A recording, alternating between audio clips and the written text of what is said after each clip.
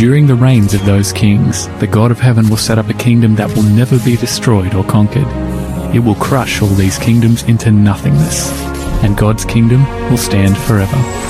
Welcome to the end. Did you know that if you took 10 coins and you numbered them 1 to 10 and put them in your pocket, that the chances of pulling out numbers 1 and 2 in succession has odds of 1 in 100? But even more amazing than that, the chances of being able to pull out all 10 coins in the succession of numbers 1, 2, 3, 4, 5, 6, 7, 8, 9, 10, the chances of being able to do that in that order are 1 in 10 billion. That's amazing, isn't it? What we are going to look at together today is an incredible prophecy that tells us with pinpoint accuracy incredible details concerning the life of the Messiah. It tells us when the Messiah would step onto the stage of human history. It tells us even that the Messiah would be cut off. It tells us even that Jerusalem would be rebuilt and that Jerusalem would also be destroyed. It's an incredible prophecy, and it happened with pinpoint accuracy.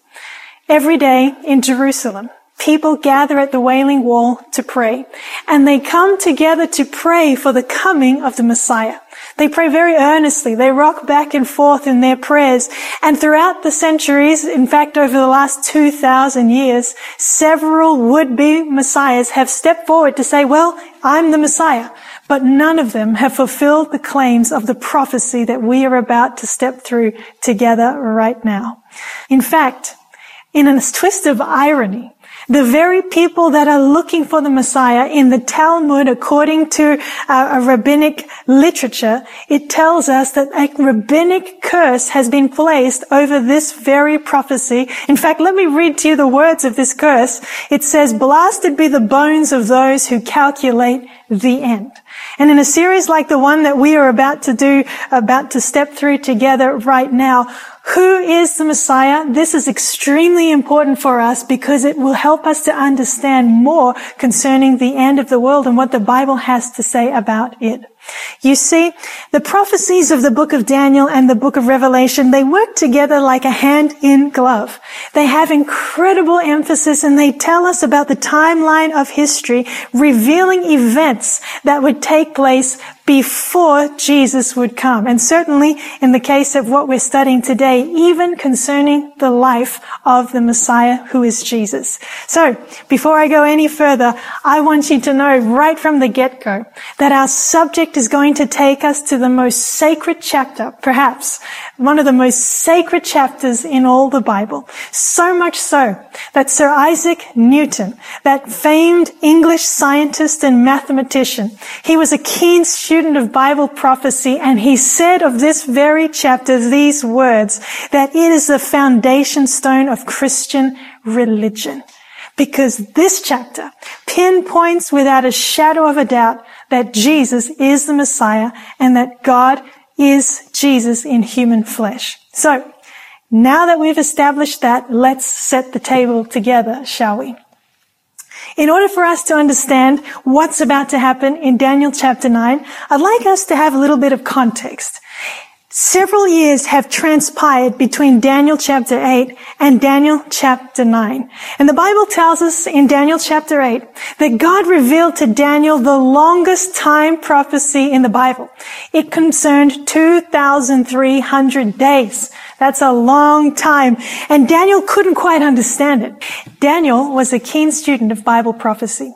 And he had been studying a particular prophecy that God gave to the prophet Jeremiah. And in this prophecy, God had told Jeremiah that his people, that is the people of Judah, would be in captivity for a period of 70 years because of their national disobedience. It was like a 70-year time out. And Daniel, having been taken into captivity into Babylon as a teenager, he would have been in his 80s around about this time in Daniel chapter 9. And he knew for sure that this time prophecy of Jeremiah was almost at its close, and he was perplexed. Was God going to extend the time of their captivity to be this long, incredible period of time, 2,300 days? He was so perplexed, the Bible tells us exactly what he did. he prayed. And that's good news for you and I, because you see, whenever you and I are perplexed, we too should do what Daniel did. We should turn to God in prayer. Daniel was a very busy man. He worked for the government. And so you can expect that he had a lot of things competing for his time and attention. But he valued prayer and he put time and effort into praying. And we should be the same. I like how Charles Spurgeon, he said of prayer, he said, "Oh, that our prayers could get beyond praying till they got to agonizing."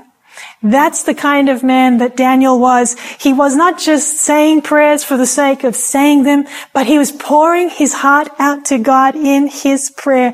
And if you can, I encourage you to look at his prayer in Daniel chapter 9, because he prays for some wonderful things. He prays for God's forgiveness, not only for himself, but for the nation.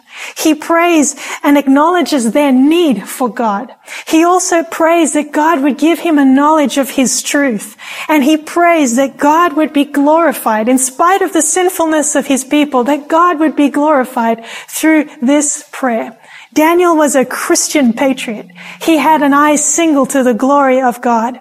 And now notice with me, as you have your Bible, I hope, or if you're watching on the screen, Daniel chapter 9, verse 20 tells us what happened in answer to his prayer. "Now, while I was speaking, praying and confessing my sin and the sin of my people Israel, and presenting my supplication before the Lord my God for the holy mountain of my God," verse 21, "yes, while I was speaking in prayer, the man Gabriel, who I had seen in vision at the beginning, being caused to fly swiftly, reached me about the time of the evening offering." Oh, I love this. Talk about a fast answer to prayer. The angel Gabriel comes to Daniel in answer to his prayer, and he comes to tell him that God had heard his prayer and that God had an answer for him that went beyond just the salvation of the Judean people, but it was an answer that revealed God's plan of salvation for the whole world. In fact, notice the reason why God gave this answer to Daniel in verse 23. I love this. He says, "For you are greatly beloved." You need to know today that you are greatly beloved of God. And that is why God has given to us these wonderful prophecies, because he wants us to know for sure that our faith is founded on solid rock. We're not making this up. We're not going on what we think. God wants you to know for sure that you can trust in him. So now let's go to the wonderful prophecy of Daniel chapter 9. We'll pick it up together in verse 24. The Bible says that the angel Gabriel said to Daniel, 70 weeks are determined for your people and for your holy city, to finish the transgression, to make an end of sins, to make reconciliation for iniquity, to bring in everlasting righteousness, to seal up the vision and prophecy, and to anoint the most holy.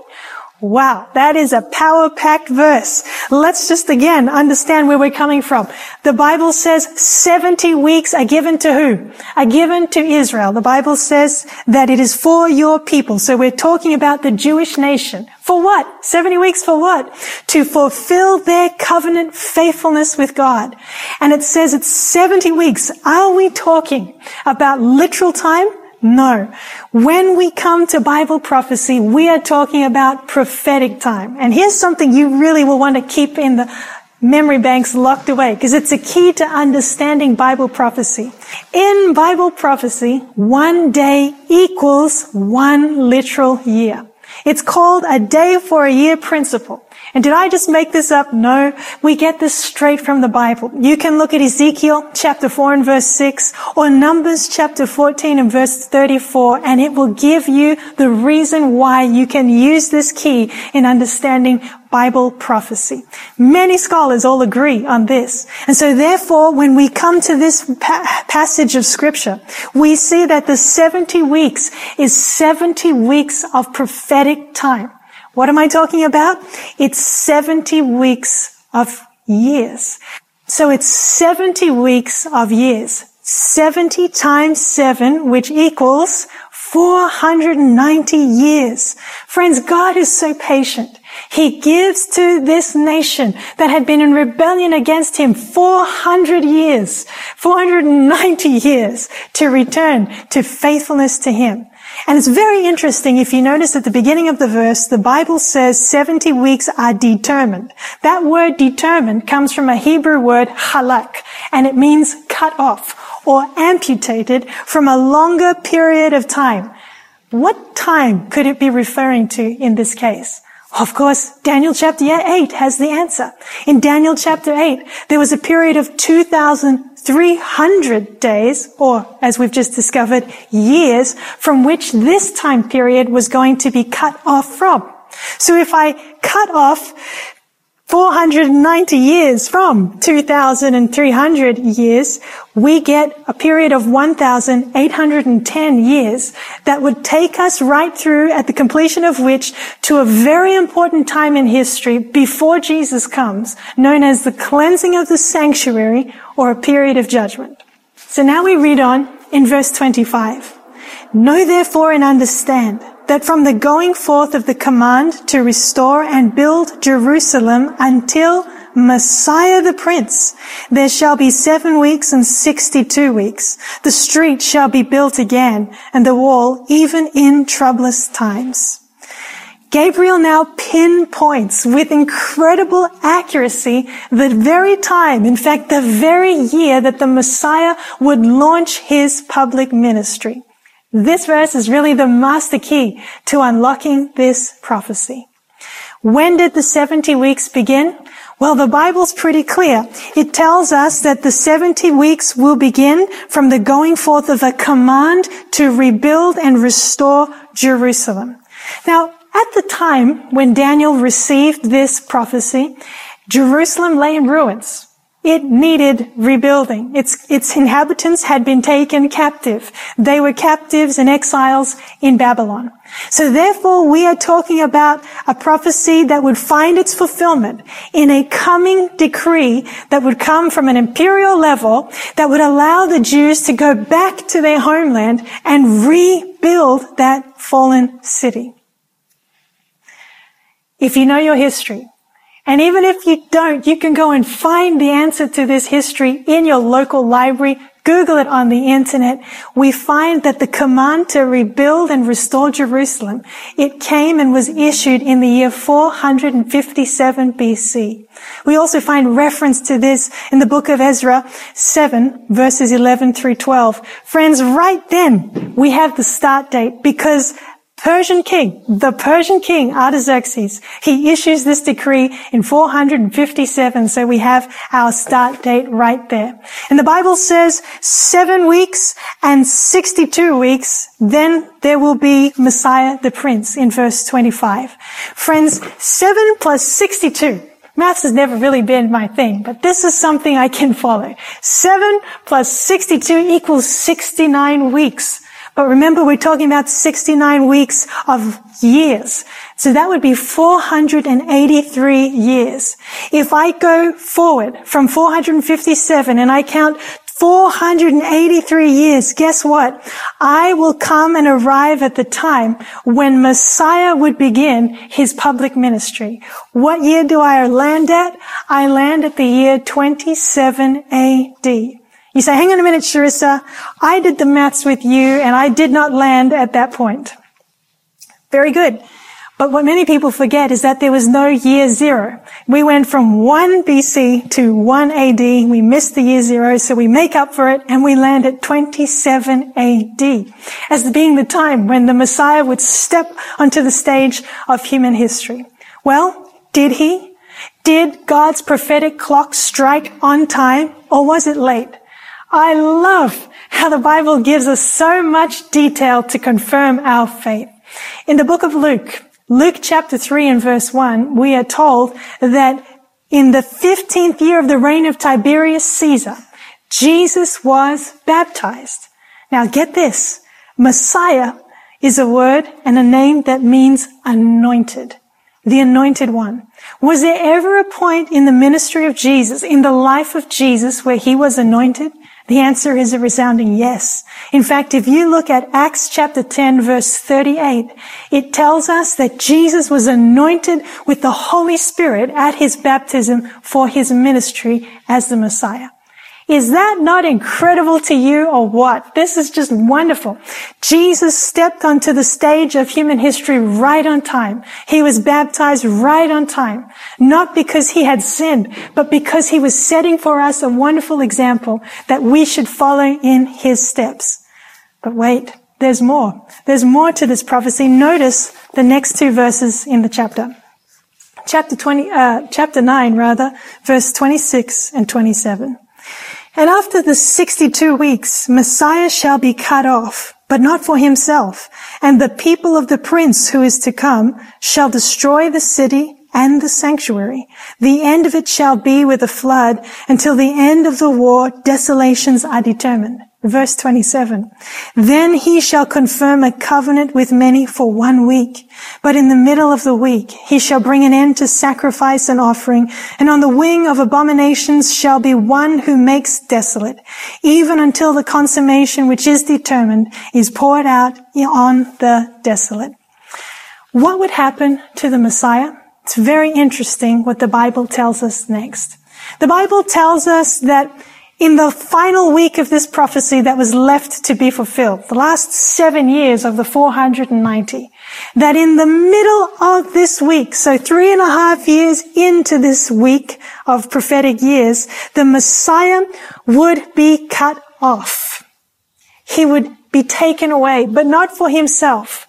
And that the sacrifices that were offered in the earthly temple, they too would also come to an end. Now, we know that the Messiah would confirm the covenant with many. That's what also the Bible says here. He would confirm the covenant with many for 1 week. That is, that through the life and teachings of the Messiah, this covenant that God had made with his people would continue to be affirmed. And we see that in the life of Jesus. But friends, in the middle of that 7-year week, at the end of this prophecy, we find that Jesus was cut off. He was crucified on the cross of Calvary in the year 31 AD. And Israel was given an opportunity to see that the Messiah loves them. Jesus would die in the middle of that last week, 3.5 years in. There was Calvary in 31 AD. But the prophecy still had another 3.5 years to go. What do we make of that? Friends, do not miss the mercy of God in the numbers here. God gave them, even 3.5 years after he had died for them on the cross of Calvary, to receive him as their Messiah, to turn to him and accept him as the one that all Scripture promised to, who would come. But even then, what happened at the end of this next 3.5 year period? 3.5 years after 31 AD, we arrive at 34 AD, and we see an incredible thing. We see an official, formal rejection of Jesus as the Messiah, as the Jewish leaders turned on a man named Stephen, who was preaching that Jesus was the Messiah to them. They turned on him and stoned him to death. This was an official rejection of Jesus as their Messiah. And ever since then, the gospel has not just been proclaimed to the Jewish nation, but it has been proclaimed to the whole world. Jesus wants the whole world to have an opportunity to respond to his covenant faithfulness. And so, friends, as we have studied this incredible prophecy, this 70-week prophecy, we realize that this is a time prophecy that gives us the very beginning start date for another time prophecy, the prophecy of Daniel chapter 8 and verse 14. This 2,300-day prophecy had great significance, and it still has great significance, because it pinpoints, if we have the start date, we can come to the finish date, and we can discover when the time of judgment would begin before Jesus comes back and the end of the world comes, as the Bible describes it. We are living in incredible times. We are living in a time of Earth's history when it is important for us to make sure that our hearts are right with God. Have you accepted Jesus as your Messiah? He is the Messiah that is revealed to us in Scripture.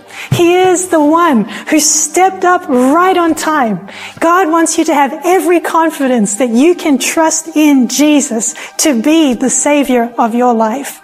The same God who promised to Daniel that a Messiah would come is the same God who has promised to you and I that He is coming very soon to rescue us from this fallen planet and to take us to be with Him forever. How can I know this with such certainty? Because the Bible says that in Daniel chapter 9, the Messiah would be cut off, but not for Himself. Friend, Jesus was cut off for you. He was cut off for me. When Jesus died on the cross of Calvary, He died the death that I deserved as a sinner, so that I could receive the life that I don't deserve, the life of eternal life. Will you accept with me this wonderful gift? Will you accept with me this wonderful Savior who is Jesus? You've been listening to The End. For more information about this program or any of this show's free offers, visit www.theend.digital.